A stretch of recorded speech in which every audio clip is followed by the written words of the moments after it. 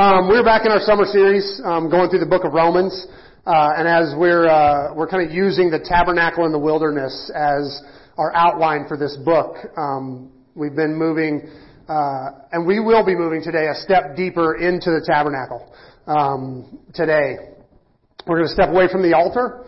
We talked how the tabernacle starts at the door where you confess your sins, and they would lay hands on an animal and declare themselves to be a sinner, and then you would come in and you would sacrifice your animal at the altar. And today we're moving away from that altar to the next step in the tabernacle, which is the laver, the cleanup process. The laver was this huge wash basin. It kind of informs a lot of what goes on in the New Testament. A lot of things we hear in the New Testament that seem to kind of come out of nowhere, they're all kind of informed by this laver. Because sacrificing animals is dirty work. Blood, dust, dirt, everything. It's messy work. And so this gave the priest an opportunity to clean up after all of that blood and ash and grossness got on them from doing the work at the altar. But the basin was also where they did their ceremonial cleaning. We hear about this a lot. They would do the ceremonial cleansing. Originally that happened in the laver. They would come in, if you got ceremonially unclean, you'd offer like a really small sacrifice, a dove or something. Then you'd clean in the laver as like the ceremonial sign that you've been cleansed. And so in the New Testament we hear about this a lot, where they're talking about the ceremonial cleansing, and the religious leaders got onto Jesus, how come your disciples don't cleanse as much as everybody else does? And the root of that theology is right here in the laver. In fact, this laver, as the Jews went into captivity and they no longer had a temple, which is where the laver was, they had to come up with new ways of continuing the ceremonial cleansing. And so this is one of the earliest forms of what they call a mikveh, which was where Jews did ceremonial cleansing. What they would call baptisms. Actually, you would get dunked as a sign of cleansing. And that's one that would be in any synagogue today. They still have them in every synagogue. And so ironically, the pool of Siloam, where the guy was crippled and he couldn't get in, he was like, an angel would stir the water. That was most likely a mikveh. That wasn't just like a natural pond. It was most likely a mikveh, and when they would see the water get stirred, somebody would get in and get healed, and this guy couldn't get in because other people were beating him to it. It was most likely a mikveh like that one on the left. But baptism in the first century Israel was fairly common, and it all stemmed from the laver. So John the Baptist, when he was baptizing in the Jordan, the weird thing wasn't that he was baptizing. That was actually fairly normal. The weird thing is that he was doing it in a river outside of the establishment, not in a mikveh where you had to pay something to get in and all that stuff that the Jewish establishment had built in around it. So the reason everything was weird was that he was in the river, not that he was just baptizing in general. But we've stepped away from the altar to this laver this morning, and it's kind of appropriate because Paul's actually going to talk about baptism in today's passage. But before we get there, I think we have to kind of review where we've been. I've warned you we're going to have to do this a lot in this book because this is a progressive book. Every thought builds on the last thought. I think what I love about the tabernacle as an outline of this book is the fact that there are kind of clear delineations of how you progress through the tabernacle. So there's a line between the altar and the laver. Those are not the same thing. And I think this is important to remember, that you can't stand at both at the same time. You can't move to the laver and make sacrifices. You can't move to the laver if you're still dealing with the sacrifice, and you can't clean up at the altar. They don't go together, which is metaphorically just a way of saying what I stressed heavily last week, that you have to have Romans 5 deep in your soul before you move on. Paul declares kind of as a fact that we are at peace with God. That is done. The altar is done. The sacrifices are done. Jesus died for you. That's finished.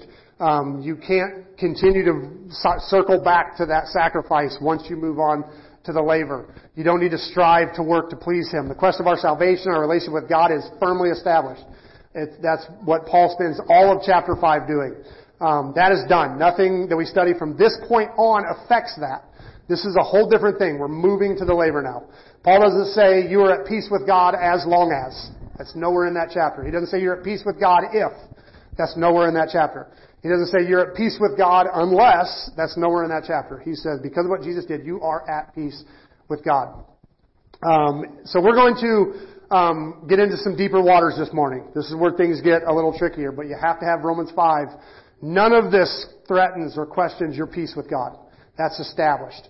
So we'll be here for a few weeks in the deeper waters, and we're going to wrestle with some really important questions that I'm sure if you've been a Christian for long, you've either asked yourself or heard someone else ask. I believe Paul heard it all, and he faces those questions head on, which I think is good. I can almost promise you that none of the answers to these questions are going to be 100% satisfactory. There's still a lot of tension here as we go through these. This is especially if you don't absolutely recognize what happened in chapter 5. If you don't trust that you're at peace with God, there's a lot of tension in the next couple chapters. In fact, let's put it in a word picture. During the dinner that we commemorate on Maundy Thursday every year, Jesus demonstrates kind of servant leadership by washing his disciples' feet. Incidentally, this passage is one that non-Christian secular historians believe happened exactly like it was written. Because the gospel writers, there's no value in your leader washing feet in the first century. Servant leadership wasn't around back then. It wasn't a value. Jesus is the one who actually introduced that concept. That didn't come into existence until Jesus washes feet. So there's no value to the disciples including this story.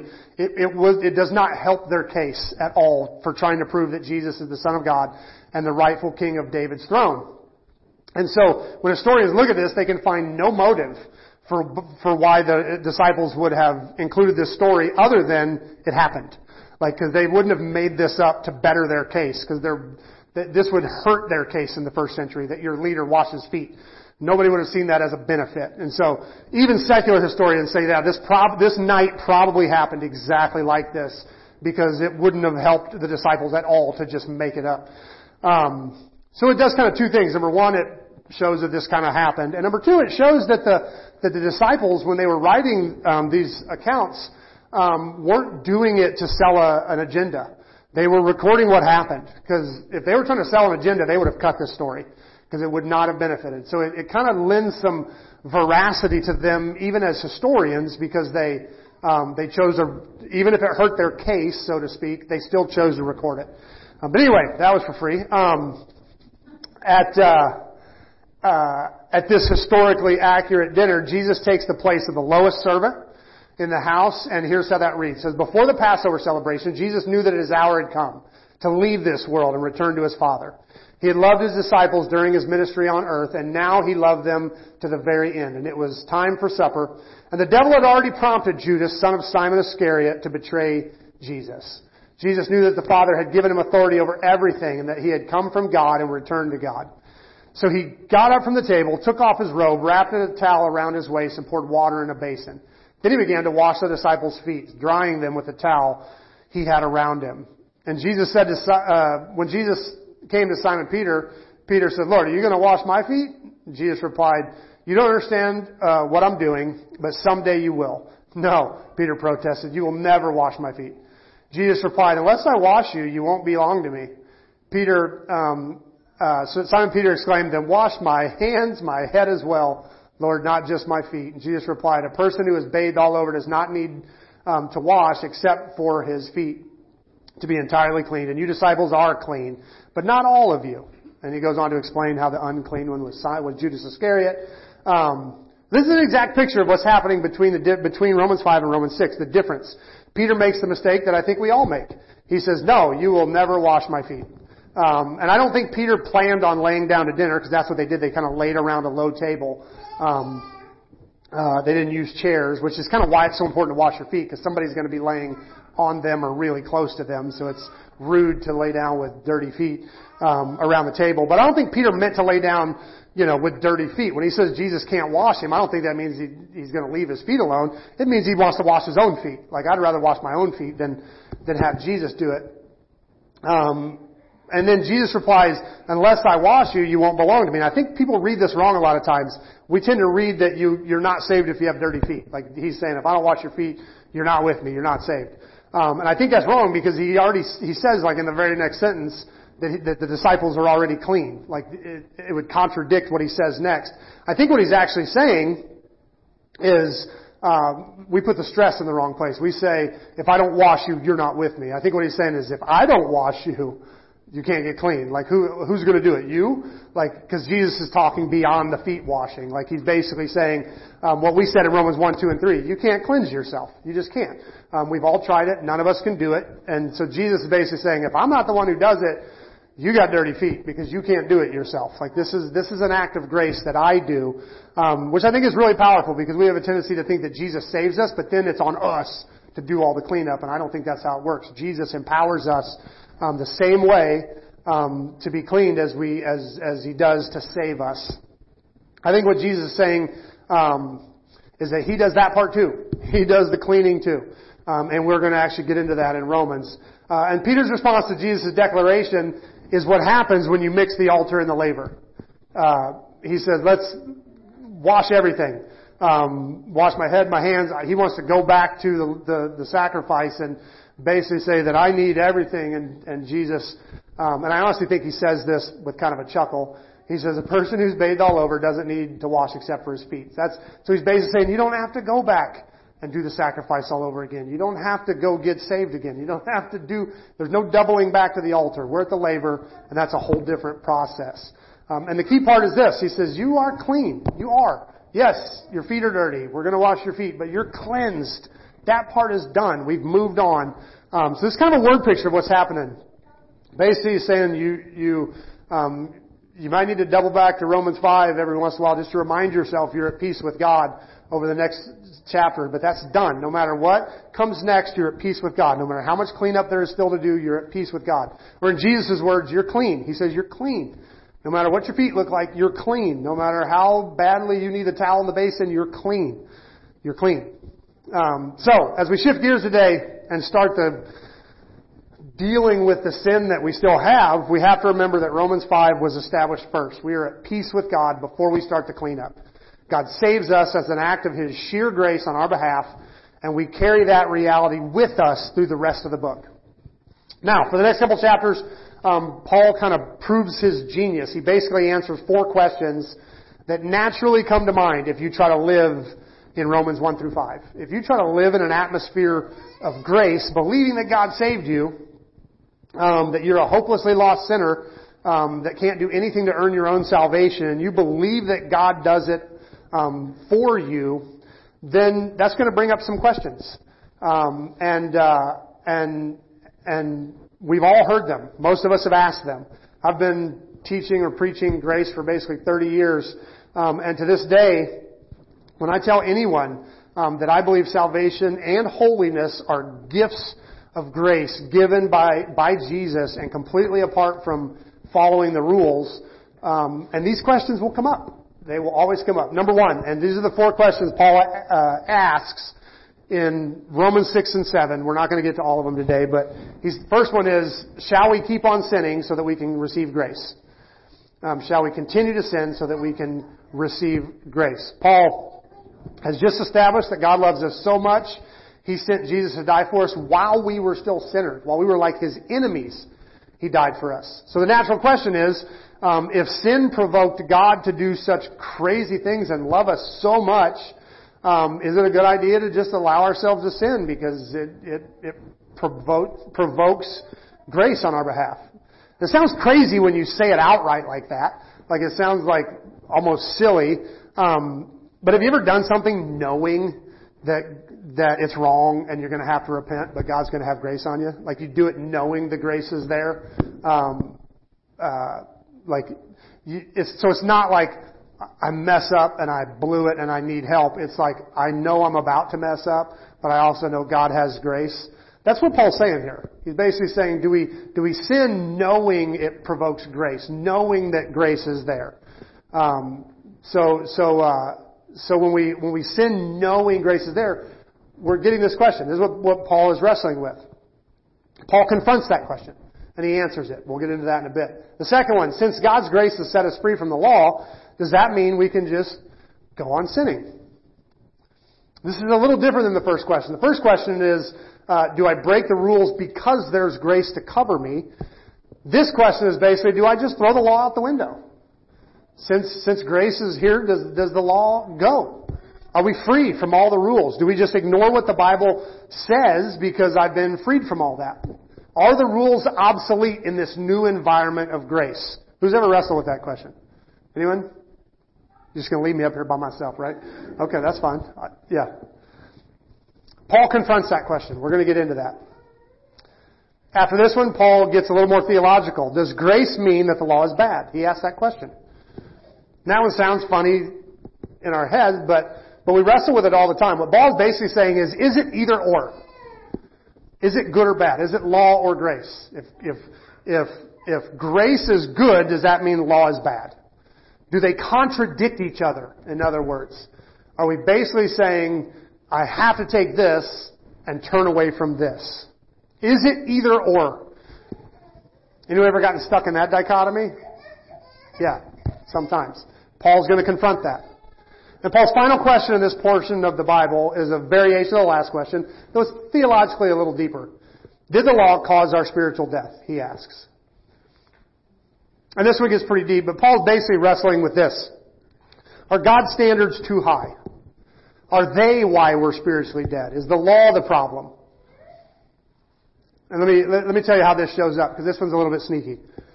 Deeper thinkers might ask a question, why would God create a creature and then make rules that the creature can't keep? You ever heard anybody wrestle with that question? Yeah, that's what Paul's saying here. Is the law the problem? Did God do this on purpose? But the real way it shows up in everybody's lives is you ever said, yeah, it's just human though.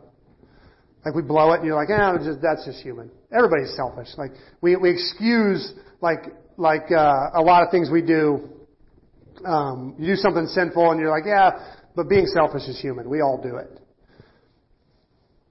We have to succeed, and you got to be a little selfish to do that. Or how about this one? It wasn't my fault. I couldn't help it. Like we say that all the time. Or this one, I can see why that was a big deal back then, but the law doesn't make any that law doesn't make any logical sense anymore. We've moved on. What all those questions are really asking is the problem with the law? Is the problem with the rules? Is it the standards themselves? Is the strictness or weirdness or outdatedness of the law the real problem? In other words, I'm not actually a sinner because there's something wrong with me. I'm a sinner because God's law is unrealistic. It doesn't fit into my modern world. I can't keep those things and live a normal life. I have to live. Like, we run into this one all the time.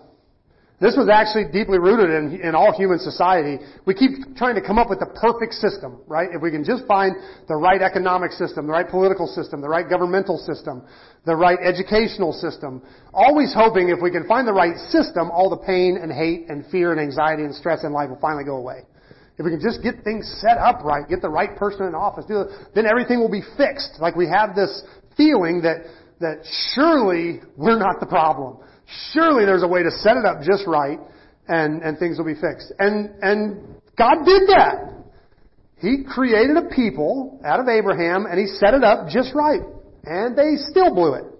They still messed up. Like there is no, the problem isn't the law, the problem is us.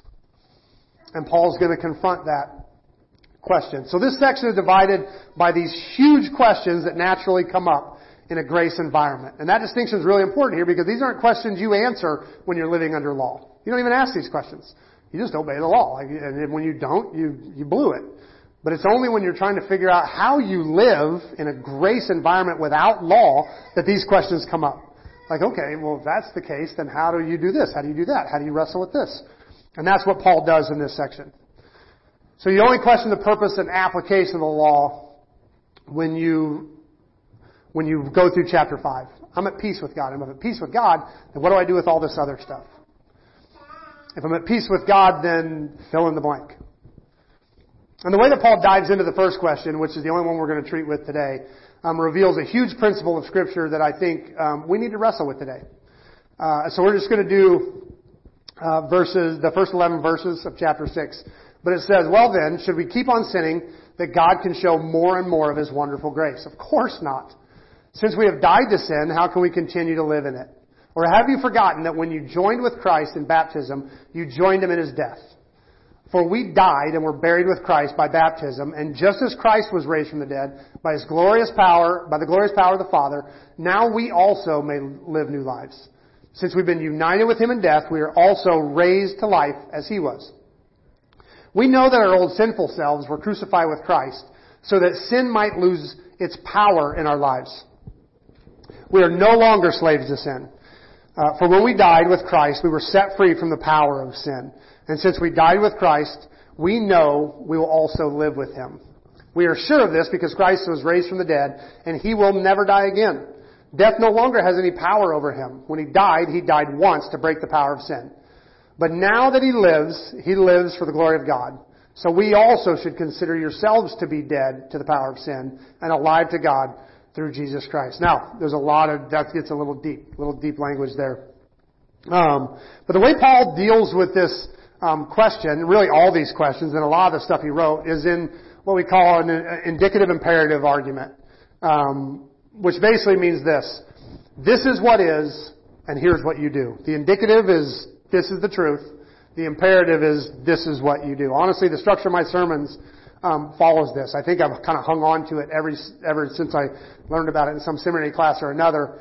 But it's basically, this is what the Bible says. How do I respond to that? Because I never want to hear an indicative, this is what is true, without asking about the imperative. So what do I do with that? What does that mean to me? I don't ever want to study the Scripture just to get smarter or just to win a debate or just to have something to teach or preach. Every time I get into the text, I want to say, okay, God, what do I do with this? How do I respond to that? What's the imperative? I now read the indicative. What's the imperative? When Paul does that in the opening of this chapter, and like I say, most of his writings, but in this passage it's especially good, and I think it's what God really wants us to wrestle with this morning. And the whole thing hinges on one word. It says, but now, this is verse 11, but now that He lives for the glory of God, so you also should consider yourselves to be dead. This is, I learned this word is reckon yourselves to be dead, back when I learned it in the New King James. But the Greek word is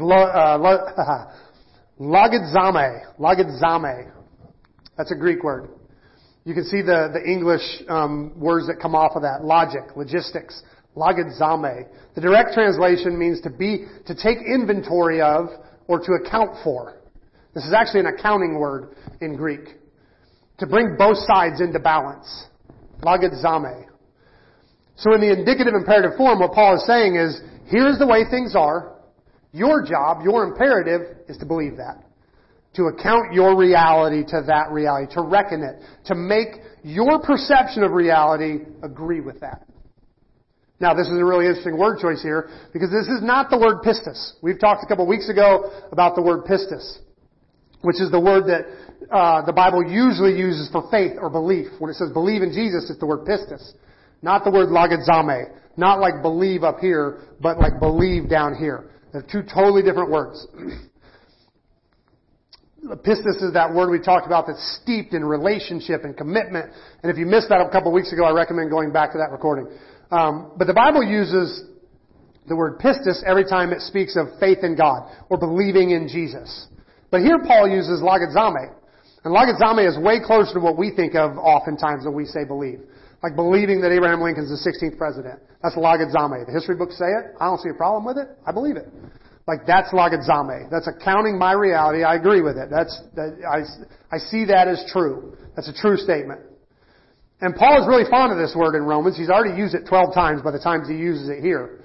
And just so you can see that it's different than like faith, he says, since you judge others for doing the same things, why do you think you can avoid God's judgment? Why do you logizame? Why do you calculate, reason out, or think in your mind?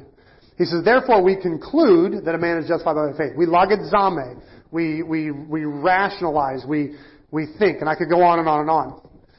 But this is a different kind of believing. This isn't commitment believing. This is agreement believing. This is not the kind that we're asked to believe in Jesus. We're asked to have pistis in Jesus, which is all-in relational faithfulness type of thing. That doesn't mean there's not a place for also mentally agreeing with what God says. According to Paul here, the entire argument of how you start cleaning up your lives begins with mentally agreeing that what God says is true. That's step number one. God says this is true. I logizame that. I believe that. I agree with that. I think this is the principle we need to get back to in our world today, because as we get smarter and smarter and smarter and more advanced, we just keep getting dumber. And it seems to me that the more we discover and honestly face up to scientifically with honest science, the more it proves that the Bible is honest and true. And there comes a point that I feel like we need to just draw a line in the sand and say, this, God's Word, is the standard in my life. That is what defines truth. God said it. I logizame it. That settles it. You seen the bumper sticker? God said it. I believe it. Yeah. God said it. I logizame it. That settles it. Let me get a T-shirt that says that. And I said that we need this today, but the truth is the story of humanity is really a fight over reality. It's really a fight over what is true, what is real. The idea of agreeing with God has always come from the core of Satan's attack on humans. God makes humans in His own image to be like Him. Says, I'm going to make them like me. And Satan comes along and says, do you want to be like God? You know what Eve doesn't say? Hold on a second. I'm already like God. He already said He made me in His image. Satan doesn't say that. Satan comes with a whole different reality. If you want to be like God, you have to do something. Eat this fruit. At its core, Eve doesn't believe that God is telling the truth, that His reality is true. His reality says, I'm already like God. I don't have to eat anything to be like God. He made me in His image. Satan comes with a different reality. God says, the truth is you're like me. Satan says, no, that's not the truth. You need more. Which is real? Which is reality? How do you know which is true? God says, the truth is if you eat this, you'll die. What does Satan say? No, if you eat that, you won't die. He comes with a different reality, a different truth. Which one's real? Which one's true? Like, if you eat that, you'll be like God. That's a whole different reality. The fight has always been over reality. It's always been over truth. What is true? And I know this seems rudimentary, but I'm going to go ahead and say it anyway, because I like to over-explain things. But lies don't come with a label. I mean, some do. Like when your kid's stealing, getting a cookie, and you're like, "What are you doing?" "I was getting a cookie for you." That one comes labeled. Like, that one's a lie. Like, that one's pretty easy. But the real lies, the deep lies, don't come with a label that tell you it's a lie. The good lies come counterfeit. You ever watch? I gotta make sure I say this right. Pawn Stars. You ever watch Pawn Stars? Gotta be careful. The people come in ready to sell King Arthur's sword for $200 million, and so they call in the expert, and the guy comes and tells you everything there is to know about Excalibur, and then he finds this little notch in the hilt, and he's like, "Oh no, this is a forgery made in Illinois in 1970. They made it for a Renaissance fair." Blah blah blah. Fakes don't come with a big sign on it, and you can always tell the person's crushed. "Oh man, I thought I really had Jimi Hendrix guitar. What are the chances?" But fakes don't come with a big sign on it, like fake, artificial, fake swords, fake purses, fake money, fake realities. They don't come labeled. I was taught in Bible college that when they train people to recognize counterfeit money, they don't give them the 10 best counterfeits and show them where they're off. They give them the real thing, and they tell them to study it so hard and know everything about it so that the counterfeit presents itself. It's obvious. The real thing so well that the counterfeit just shows up. And that's what Paul's suggesting here. Hear the truth from God's Word and know it so well that you align your very reality to it. He introduces this Word into our lives as our responsibility. Your job, your imperative is logizame. To align your reality to this reality. God says it's true. And for about 10 verses, he said, this is what is. This is what is true. You are dead to sin. We hear God's Word, no matter what Satan offers as an alternative reality. And believe me, when they come, they look convincing. They look like the real thing. But no matter what alternative reality we're offered, we choose to align our minds, our hearts, our souls to the very reality that God gives us. As we step up to what it means to clean up our lives and to deal with the sin that's in our lives after God has graciously saved us, Paul says we begin by aligning our reality to the simple truth. And the simple truth is this. He says, well, Should we keep sinning so that God can show us more and more of His wonderful grace? Of course not. Since we have died to sin, how can we continue to live in it? This is Paul's primary argument for this entire section. For the next 2 chapters, this is the root of the whole argument. We are dead to sin. He makes it several different ways, and he's going to use this idea as death to inform most of the metaphors he uses. He uses, like in marriage, if somebody dies, you're no longer committed to that person. You're allowed to be free because they died. Like he's going to use this death metaphor over and over and over again in the next 2 chapters. Spoiler alert, he gets all the way to chapter 7 when he has his like breakdown, and the way he words it is, what am I going to do with this dead body I keep dragging around with me? Who's going to deliver me from this body of death? I've got this dead thing that died with Christ, and I'm still dragging it around. What do I do with this dead body? This idea of being dead to sin is what informs both these chapters. Like it's over and over and over again. The basic statement of truth is that we were alive as sinners who are bound under the original promise to Adam and Eve that when you sin, you will die. As we talked 2 weeks ago, God, being just, can't just ignore that covenant. He can't just go, never mind, I'm not going to kill you. You're fine. He has to make good on His word. So we owe a death. And Paul's thesis is that death happened in Jesus on the cross. You didn't just get set free like some random pardon. No, the debt was actually paid in full. The death you owed was paid, which means you died. The death happened. That sinner who owed a death died. And this informs the idea of being born again. When talking to Nicodemus, Jesus used the phrase, you must be born again. But that idea, even though he doesn't use that language, is reinforced here. Paul's saying, we died with Jesus on the cross. And we rose, born again, to new life with Jesus. Paul reminds them that that's exactly what baptism is saying. Or have you forgotten that when you were joined with Christ in baptism, we joined Him in His death. And we died, and we were buried with Christ in baptism. And just as Christ was raised from the dead by the glorious power of the Father, now we're raised to new lives. For the majority of church history, that's the way you would be born again.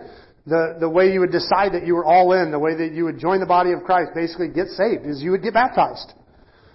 In more recent years, evangelicals have grown accustomed to praying a prayer or asking Jesus to be their Savior. And I'm not saying that's a bad thing or that it's invalid or anything.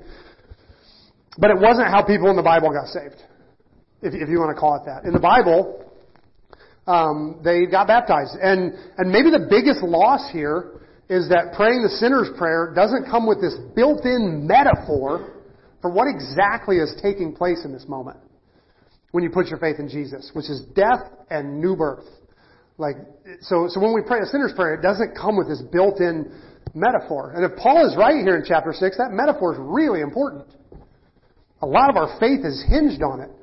When we put our faith in Jesus, we die and are born again. The old us is dead. And yes, our old selves can be pretty lively for being dead, and Paul's going to wrestle with that. That's what the next couple chapters are about. But our old nature is dead. And our job, our imperative, that's the indicative. Our imperative is to logizame that, to believe that, to agree with that, to align our reality to that. Now, just for fun, we're going to dip our toes into some of the deep theological waters that are here, but like just a bit. We're not going to go a lot. We're going to play with it a little bit. But Paul continues after this kind of baptism metaphor. He says, since we've been united with Him in death, we are also raised to life as He was. We know our sinful selves were crucified with Christ. They're dead. So that sin might lose its power in our lives. We are no longer slaves of sin. We have died with Christ. We are set free from the power of sin. And since we died with Christ, we know we will also live with Him. We are sure of this. Christ was raised from the dead, and He will never die again. Death no longer has any power over Him. When He died once to break the power of sin. But now He lives for the glory of God. Okay. I delivered all 16 of my kids. Not everyone knows that. And the way it happened is kind of funny, but the short version is my wife made me do it. I didn't have much to say. She always wanted to have home births, and I always wanted to pass out cigars in a waiting room, like every TV show I had ever seen. And she won. So, which is weird because until my oldest was born, I could not watch a birth on video. Like, made me gag. Like, does not seem natural. It seems like there's nothing natural going on there. It is, I literally couldn't even watch it. Which is weird because it turns out I'm pretty good at delivering babies. You just have to muscle through the gag reflex. I bring that up because sometimes theology can be that way. We love the byproduct, right? We love the babies that come from birth. That doesn't mean we want to watch it happen, right? Sometimes theology is like that. We love the concepts, but the nitty-gritty can get a little heavy at times. It seem a little technical and undramatic when you break it down. But at the risk of being too up close and personal, we're going to do that just a little bit here. Because Paul says we died with Christ, right? And we also rose with Him to new life. And this is important because of this. It says, we are sure this because Christ was raised from the dead. He will never die again. Death no longer has any power over Him. He died once to break the power of sin. But now He lives to the glory of God. So Jesus died for us, rose again, defeating death. And He won't die again. Death is no longer in the story. Now, according to Paul, when we're baptized, we also die with Christ and rise, defeating death. And here's where this gets a little technical. How did sin enter the world? God said, if you eat this fruit, you will die. So the very first sin is defined as well as the consequence.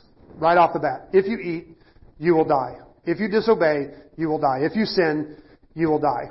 So the first sin is defined and its consequence. They both show up together, and that's very important.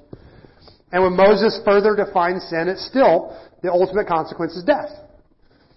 Nothing really changes. Now, and this is where I don't want to get bogged down, but if you want to dig into this deeper later, grab a friend and dig into this because it's fun. But here's the main point. You cannot threaten a dead guy with death. Once you've died, what's the threat? Once you've died, what power does the if you eat this you will die have?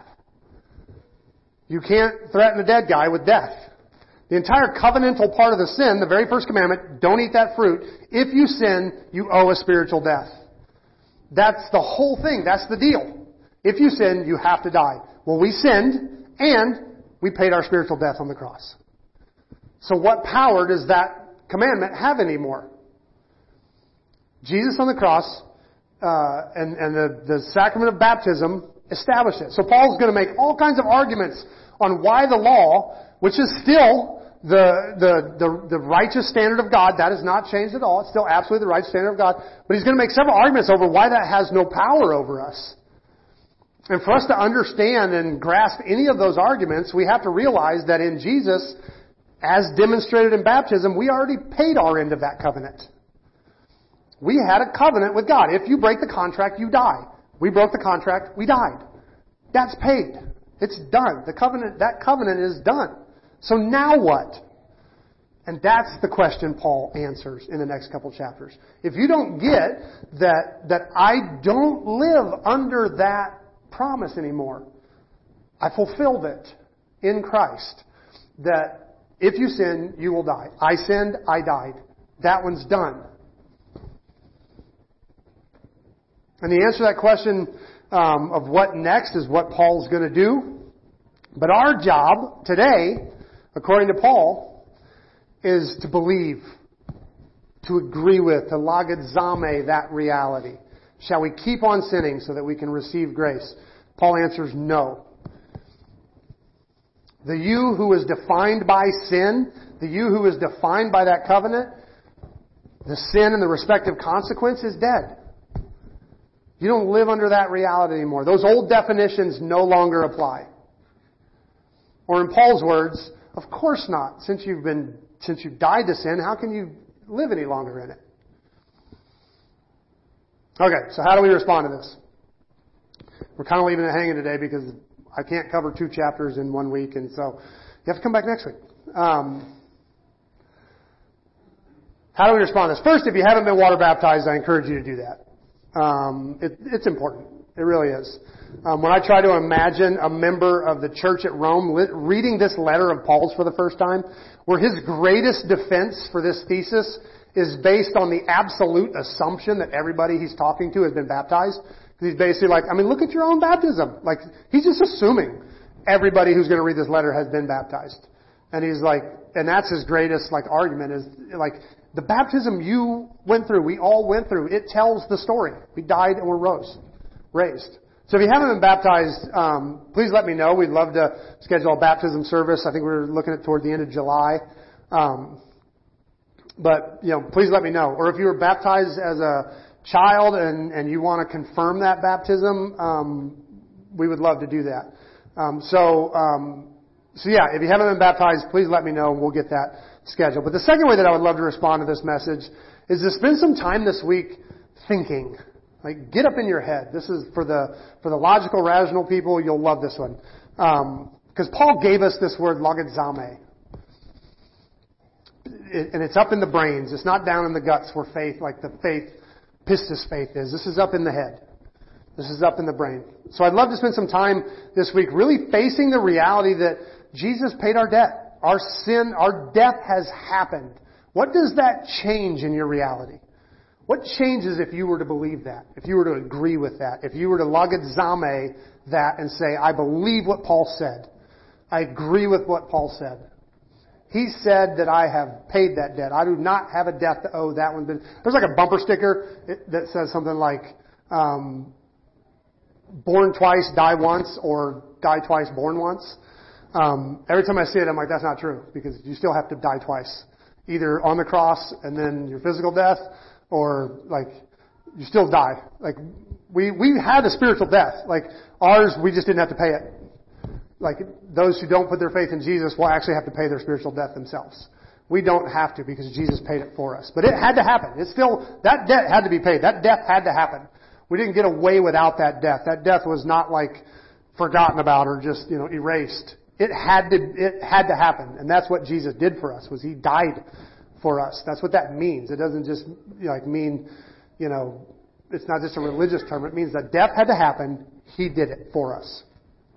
So I'd love to spend some time facing the reality that Jesus paid our death, the death we owed. What does it mean that you don't owe that anymore? What does that change? What does that change in your reality if you decide to agree that Paul is right and that you don't, the part of you that is bound in that contract is dead, no longer there?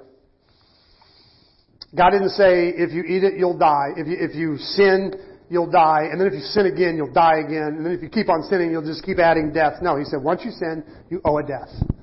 That death has happened. If we put our faith in Jesus, He died that death for us. So this week, do what Paul told you to do. Line up your thoughts with God's reality. And when the enemy slips in with all the yeah buts, because the enemy will come in with, yeah but. Fight against that. Say, God said it. I logizame it. That settles it. It's our job to believe that. That's our imperative.